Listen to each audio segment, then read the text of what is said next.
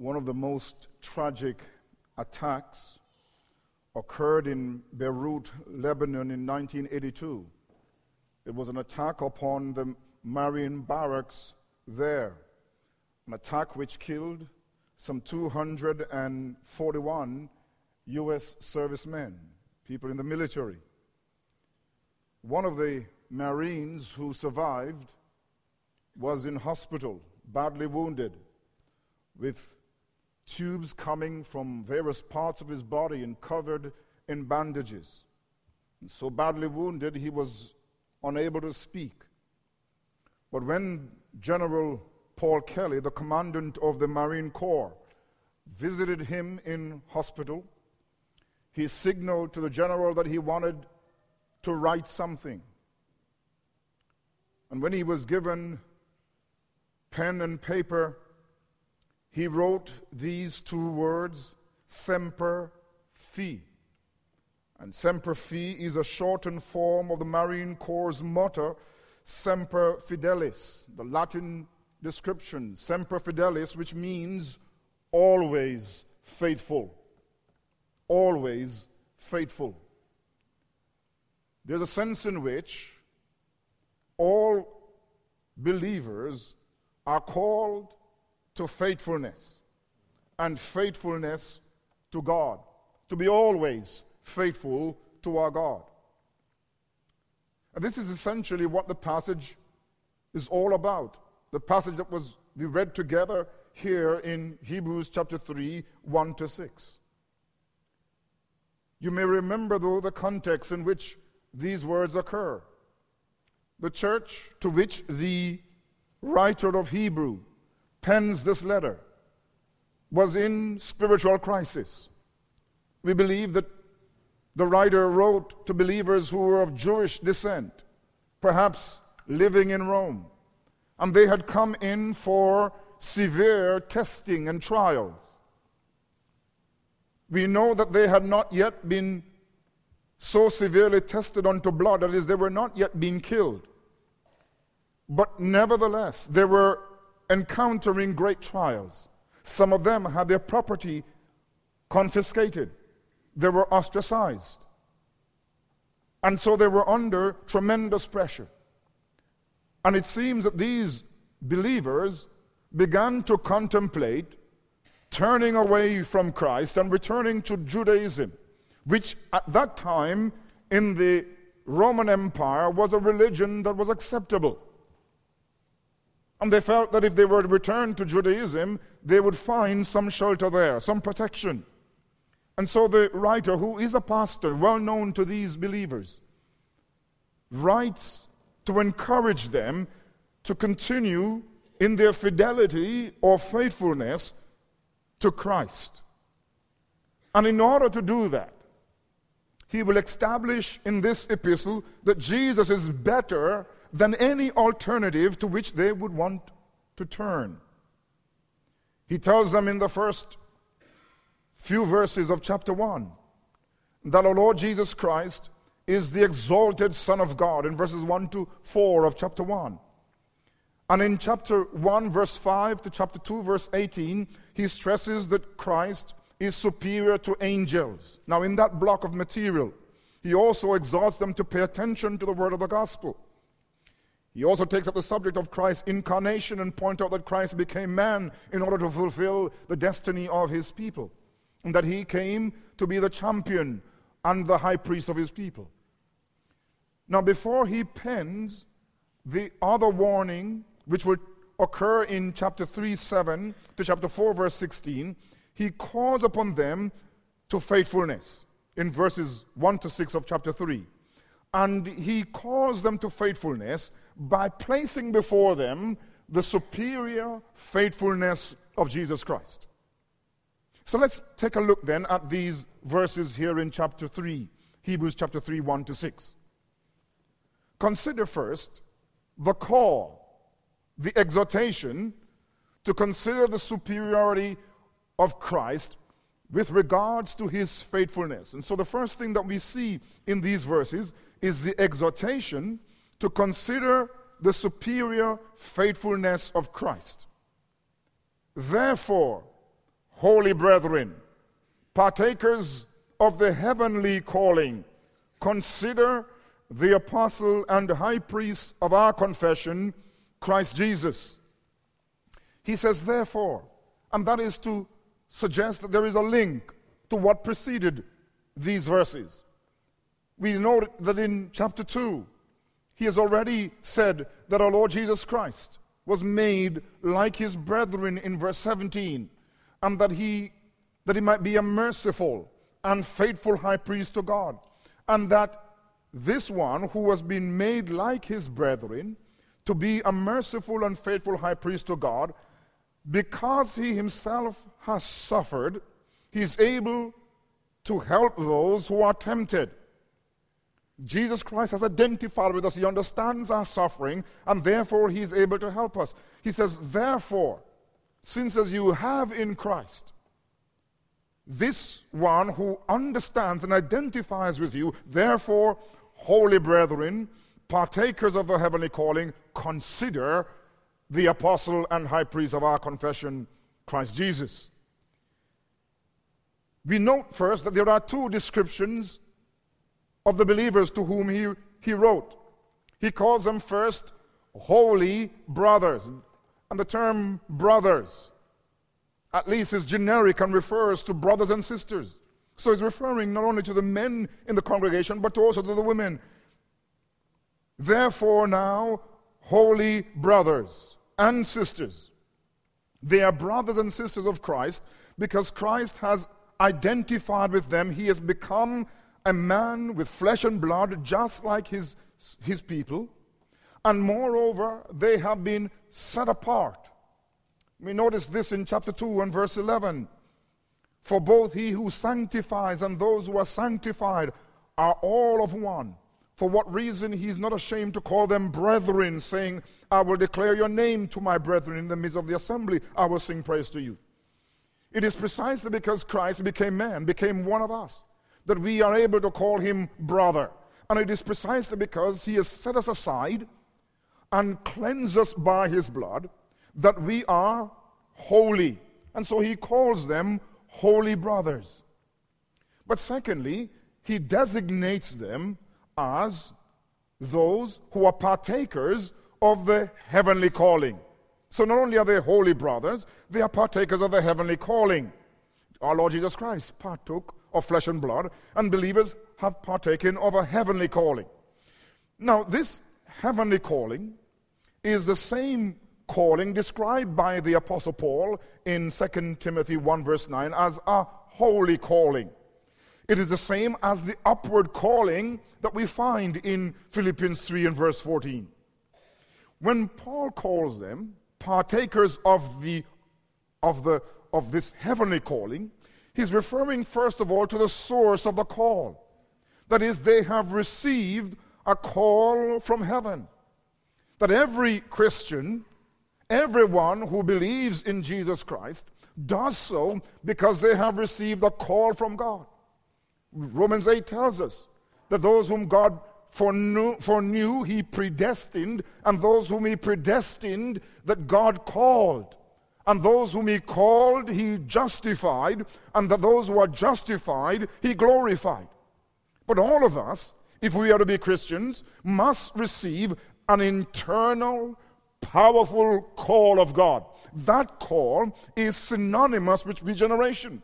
God calls us into salvation. It is a powerful summons. It is like the summons that the Lord issued to Lazarus when Lazarus was dead. Lazarus, come forth.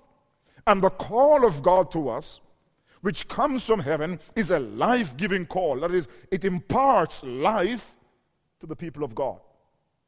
And so, the writer of Hebrews says that they are holy brethren, holy brothers and sisters, and they are partakers of a heavenly call. They have heard a call from heaven, which unites them to Jesus Christ, brings them into fellowship with Christ, and makes them Christians. The call of God goes out in the Word, in the preaching of the Word, but it is energized by the Holy Spirit, and it's saved. It is a saving call.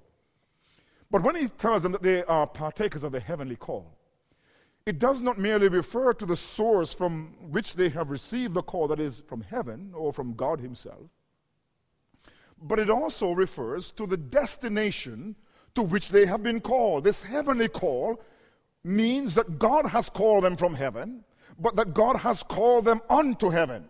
It is a heavenly call. It is a call to heaven.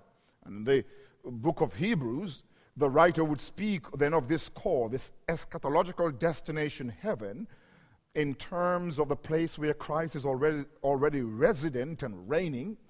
It is a call to future glory in chapter 2, verse 10 of this book. It is the same as the heavenly country and the heavenly Jerusalem.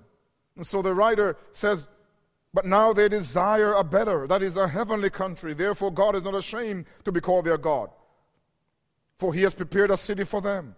Or, but you have come to Mount Zion and to the city of the living God, the heavenly Jerusalem, to an innumerable company of angels.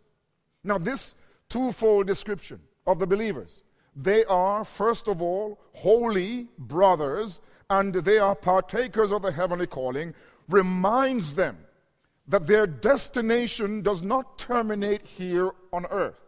That when they die, they will enter into the heavenly Jerusalem, into glory, into the very abode of God himself. They are partakers of a heavenly call, called from heaven by God and called on to heaven. Having described them as holy brethren and partakers of the heavenly calling, he comes now to the main verb that is there in verse 1.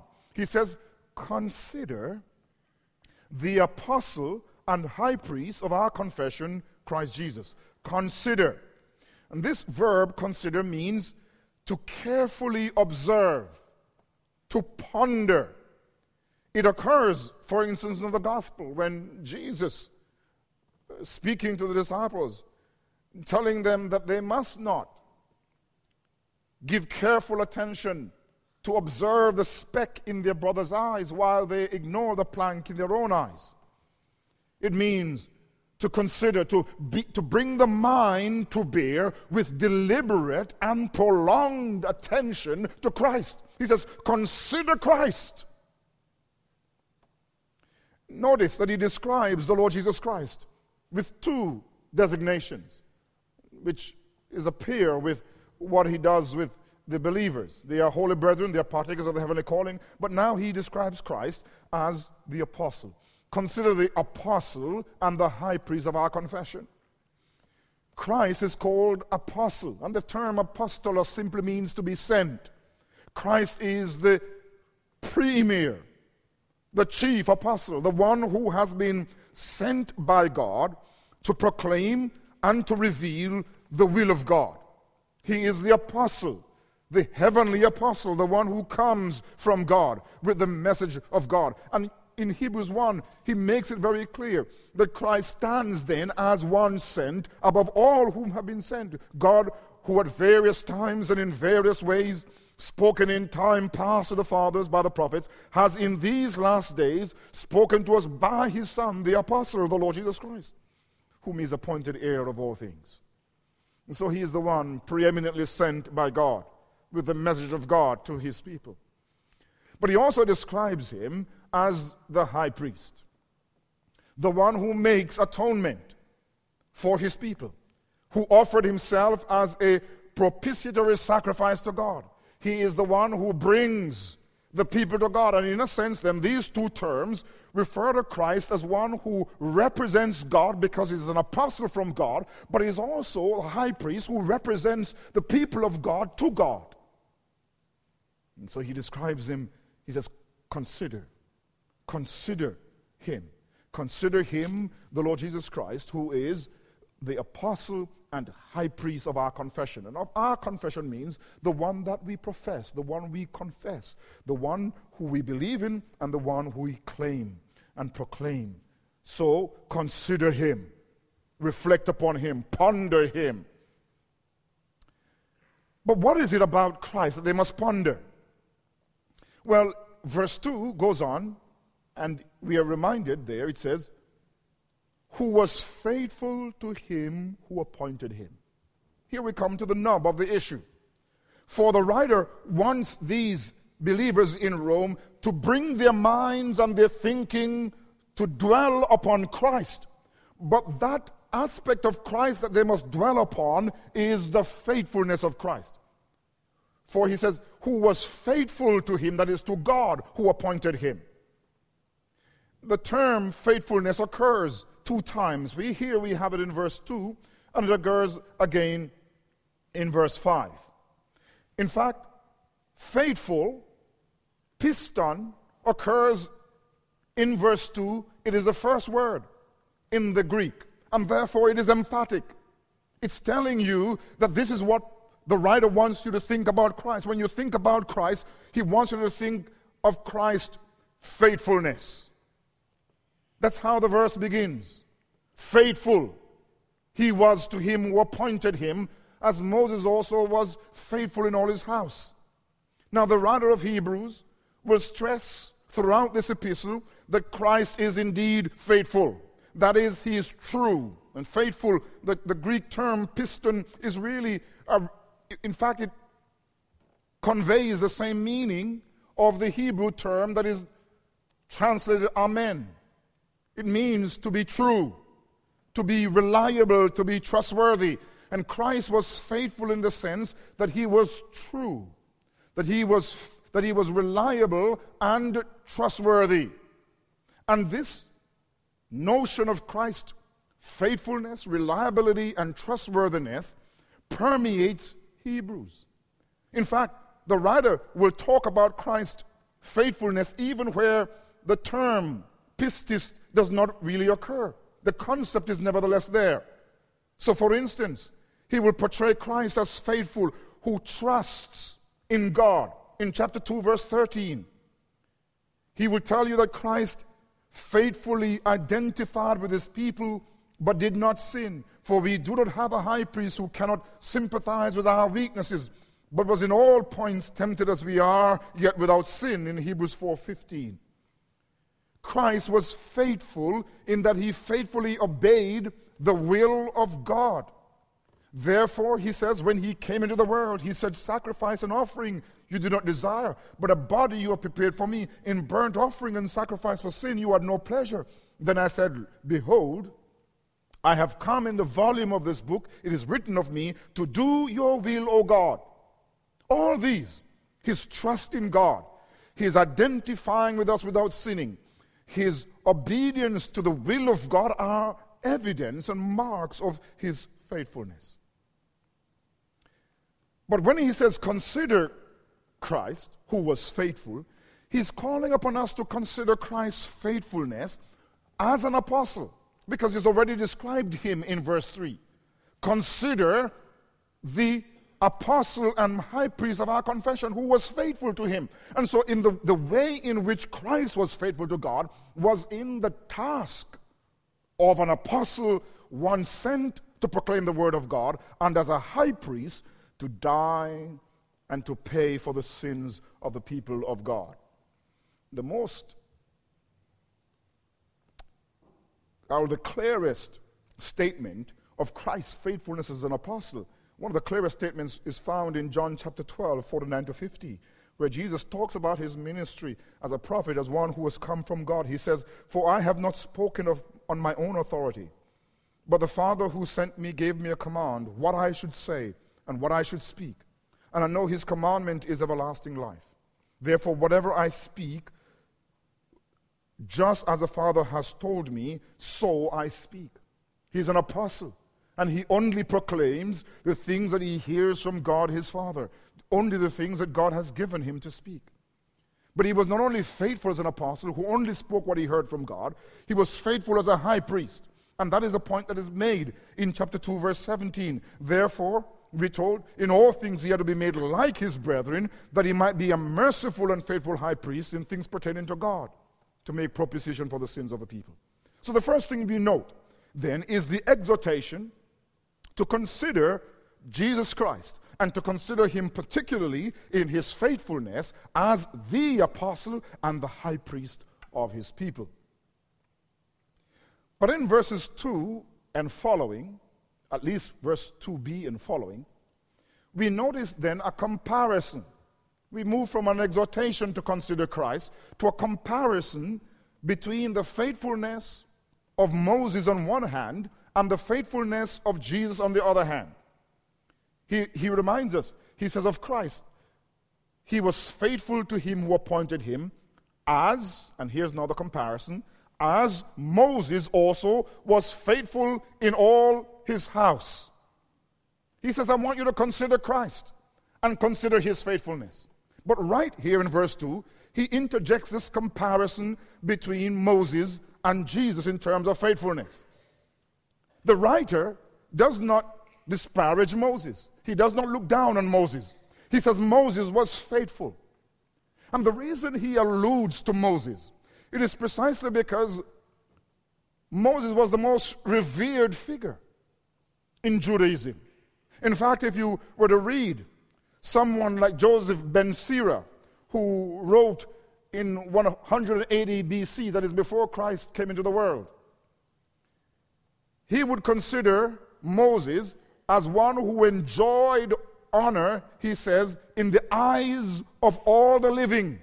That's what Joseph ben Sira says. He says that Moses enjoyed honor in the eyes of all the living. That everybody honored and revered Moses. Now, that of course is an exaggeration because there were people Romans, for instance, who did not know a word or a thing about Moses.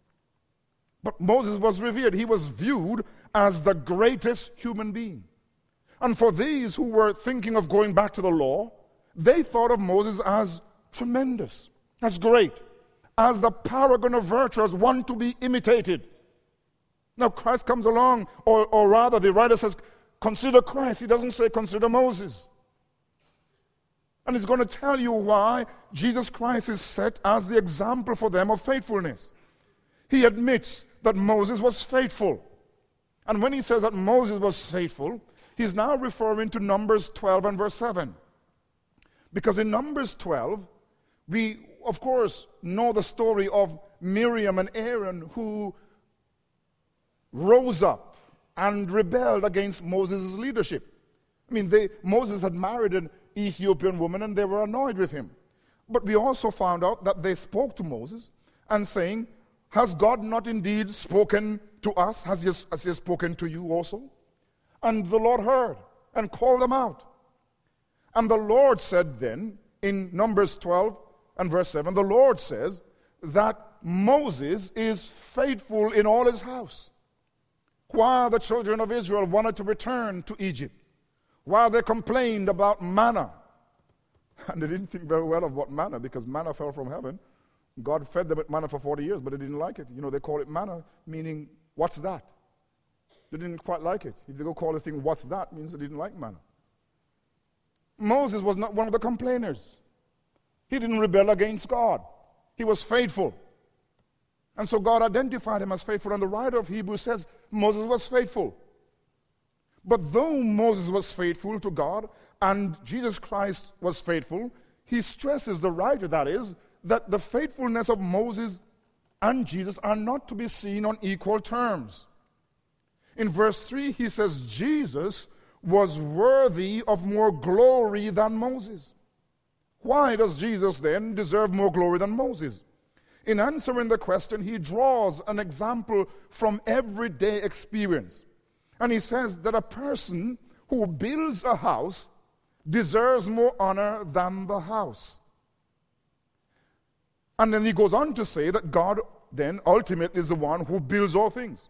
But the clear implication is that Jesus Christ is superior to Moses and deserves more honor than Moses because he, along with his Father, is the source and the origin of this house. And the house refers to the family of God, the people of God. And so, in verse 3, for this one has been counted worthy of more glory than Moses, inasmuch as he who built the house has more honor than the house. For every house is built by someone, but he who builds all things is God. Our Lord Jesus Christ is portrayed in chapter 1 of Hebrews as equal with the Father. And it is he, along with the Father, who brings the people of God into existence. So So what he's saying is that you must look to Christ because he's greater than Moses, because he's the one who is the source of the people of God. But the decisive comparison between Moses and Jesus in this passage occurs in verses 5 and 6. He says, and indeed Moses was faithful in all his house, that is in all God's house, that is amongst the people of God, as a servant, for a testimony of those things which will be spoken after. But Christ a son over his own house. There's much here to unpack, and I'm going to do that briefly. What's the distinction between Moses and Jesus? Why should Jesus then be the example of faithfulness? Because he's the one who brings the people of God into being? Yes. But he compares and contrasts Moses and Jesus. First of all, he says Moses was faithful in God's house. Moses was faithful as one of the people of God. He belonged to the house of God. He belonged to the family of God. And it is in that context, as one who was called by God and belonged to the people of God, that he was faithful. He was faithful in God's house, amongst God's people. And he was faithful in a specific sense for a testimony of the things which will be spoken afterwards. In other words, he was faithful as a prophet. That is, he bore testimony to future realities, and particularly the reality of the coming of Christ. In Acts chapter 2, we are reminded in Acts 3, verse 22, we are reminded, for Moses truly said to the fathers that God will raise up for you a prophet like me from your brethren. You shall hear him in all things, and whatever he says to you. Moses then was faithful. He spoke of things to come, and particularly he pointed to Jesus Christ as the ultimate prophet. So Moses was faithful in God's house. But he says, secondly, and faithful as a servant, but he says, Christ was faithful not as a servant, but as a son. He is a superior, eternal Son of God. Secondly, while Moses exhibited faithfulness within God's house, Christ manifested his faithfulness over his house. That is, Christ's faithfulness is of a different level and class. Because Moses was faithful because he served God in God's house. But Christ was faithful as a son who ruled over the house of God, over the family of God, over the people of God. God had called Christ to be the leader of his people, to make him the champion of the saints, to defeat the devil and death, as we find in chapter 2, to make atonement for their sins. He was the one whom God sent to establish a new covenant, to protect his people, to intercede for them, and to lead them to glory. And Christ has done everything and done everything perfectly. And because of his status as son, and because of the perfection of his faithfulness, he is superior to Moses. You see, Christ's faithfulness is superior to Moses because while faithfulness is a duty of a servant, faithfulness for the Son is an expression of infinite love. You see, our Lord Jesus Christ did and offered sacrifice to God, did the will of God, because he loved his Father. That's the fundamental reason. There was no compulsion, no fear, no other reason than love for God the Father and for his people. And so he, because of his superior status as son, because of the perfection of his life, and because of the love that motivated his faithfulness was far superior. And that is the reason the writer holds him up and says, I want you to look at Jesus. I want you to look at the faithfulness of Jesus, greater than Moses, who was merely a servant in God's house, but Christ was son over God's house. Well, what have we seen? We have seen exhortation to consider Christ. We have seen a comparison between Moses and Jesus in terms of their faithfulness. But in verse 6, in the latter part of verse 6, we see the significance of Christ's faithfulness. And here the writer will tell us that Christ has been lifted up before us as a model of faithfulness for believers to imitate. And so verse 6, he says, but Christ is son over his own house, whose house we are, that is, we belong to his family, if we hold fast the confidence and the rejoicing of the hope firm to the end. Why does he go through the trouble of showing us the faithfulness of Christ? Why does he go through the trouble of comparing him to Moses and saying that he is superior to Moses? He's a son over the house of God. It is because he wants us to imitate Jesus in his faithfulness. He clarifies that believers are God's house. They belong to God's people. They are members of God's family. But then he says in verse 6, whose house we are if we hold fast, if we cling and cleave to the confidence and the rejoicing of the hope firm to the end. What he does here is that he links membership in God's family with holding fast. Let me be clear. What he's not saying that you become a member of God's family. That is, you become a Christian by holding fast to confidence and to rejoice in hope. What he is saying, however, is that the evidence that you are a member of God's family is that you will cling and cleave to your confidence and your hope. In other words, he's saying the evidence that one is truly a member of God's family is that that individual perseveres. And this language, you see, of holding fast to confidence and holding fast to hope is essentially a call to persevere. They are to hold fast. First, to confidence. And the term parousia simply means boldness in the first century. It refers to frankness, outspokenness, and plainness of speech. The Roman world were quite enamored with their parousia, the ability to speak politically and to speak on any issue. And the writer says that we are to hold fast to our parousia, our confidence, our boldness. And the boldness that we have, however, is a boldness which enables us to come boldly to the throne of grace, that we may obtain mercy and find grace to help us. But this boldness that we have to draw near to God and to stand before God, this boldness is rooted in the sacrifice of Christ. And so the writer in chapter 10 of Hebrews says, therefore, brethren, having boldness to enter the holiest by the blood of Jesus, the only reason you and I may dare come in the presence of God, the only reason we have confidence in him and we do not need to cringe and hide, it is because of Christ's blood, which covers us, which forgives us, which washes away our sins. And so our boldness and confidence that we have before God comes through the redemptive work of Christ. The second object to which they must hold is their hope, the hope in which they boast. And this hope is a hope of glory. It is a hope that transcends this life and awaits the coming of Christ. Now the writer says, I want you to consider Christ. I want you to consider his faithfulness as an apostle and high priest, and I want you to imitate him. I want you to persevere in confidence in God and hope in the life to come. The New Testament scholar F.F. Bruce says, nowhere in the New Testament, more than here, do we find such a repeated insistence on the fact that continuance in the Christian life is the test of reality. Continuance in the Christian life is the test of reality. In some, then, they must hold firmly to their confidence and to their hope, for by so doing they prove that they belong to God.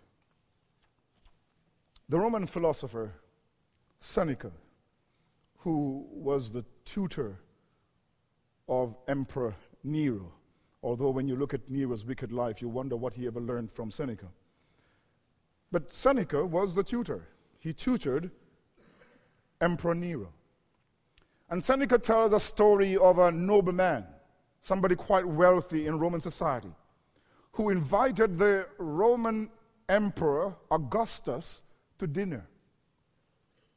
And during the dinner, one of the slaves who was serving the emperor and this nobleman was a little child, a little boy. And in the process of serving the Emperor Augustus and this nobleman, this little boy broke a crystal glass And the nobleman was so angry, he ordered his soldiers to take the little boy away and to throw him into a tank filled with very large and hungry fish. And as they dragged the little boy out, he began to struggle, and eventually he broke free and he prostrated himself at the feet of Emperor Augustus, pleading not that he should live, but that he should not die in the manner that the nobleman had prescribed for him. The Emperor Augustus was shocked, and he ordered that the child should be set free, and that every crystal vessel in the house of this nobleman should be smashed and thrown in the fish tank. Because he believed the life of a child was worth more than a cup, regardless of how valuable it was. For Emperor Augustus, a child who did not even belong to him was more valuable than any wealth that one possessed in the world. And when you come to this passage, you begin to see that God has placed an enormous value upon us. Because we are not just children, but we who are believers have been dignified and blessed. We are called brothers with Christ. We are called partakers of the heavenly calling. And we are called His house, His family. We relate to God because we are His children. And there is nothing in this world that is more valuable than a child of God. And if you are a child of God, there is nothing in this life that can be compared to you in the eyes of God.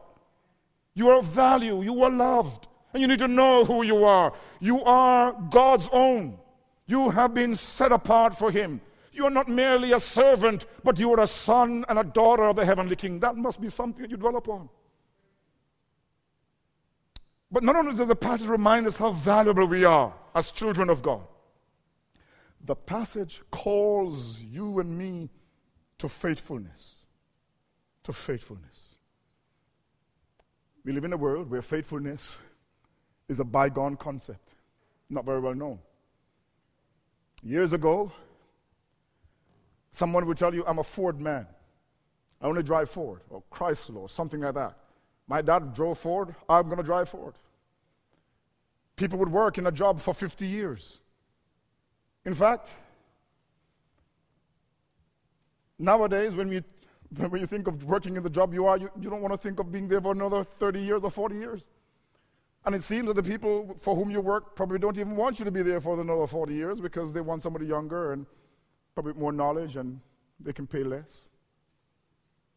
And even in marriage, faithfulness is not understood. People find it conceivable that you should be married for 60 years.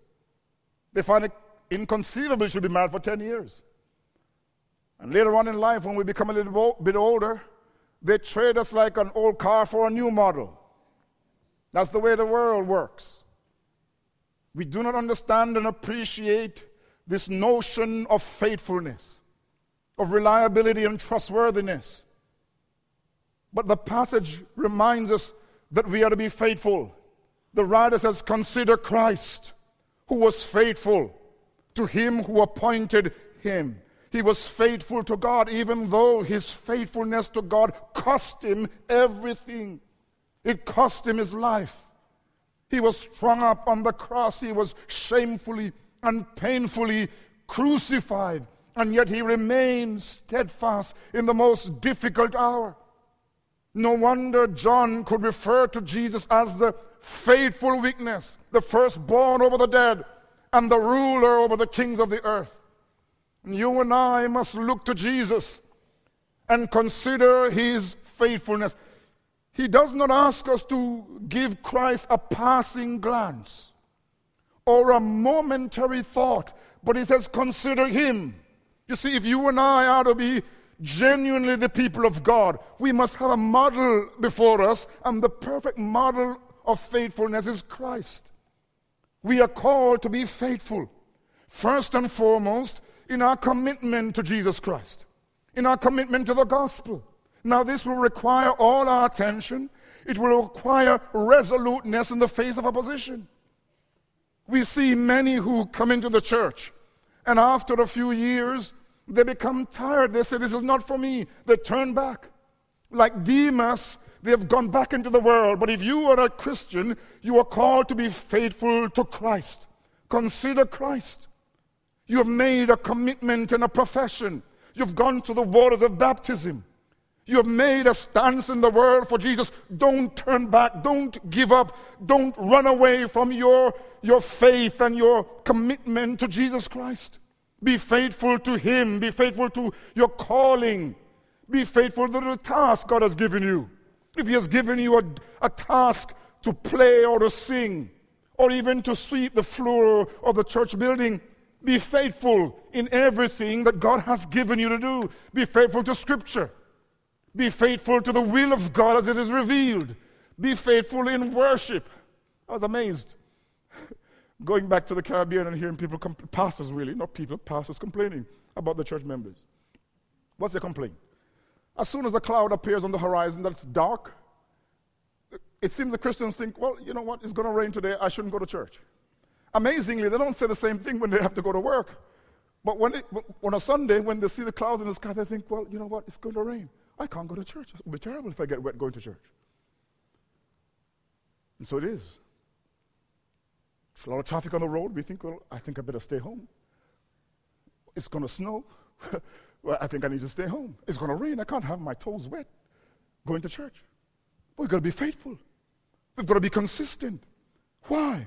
Because Christ has set a model for us of faithfulness to God.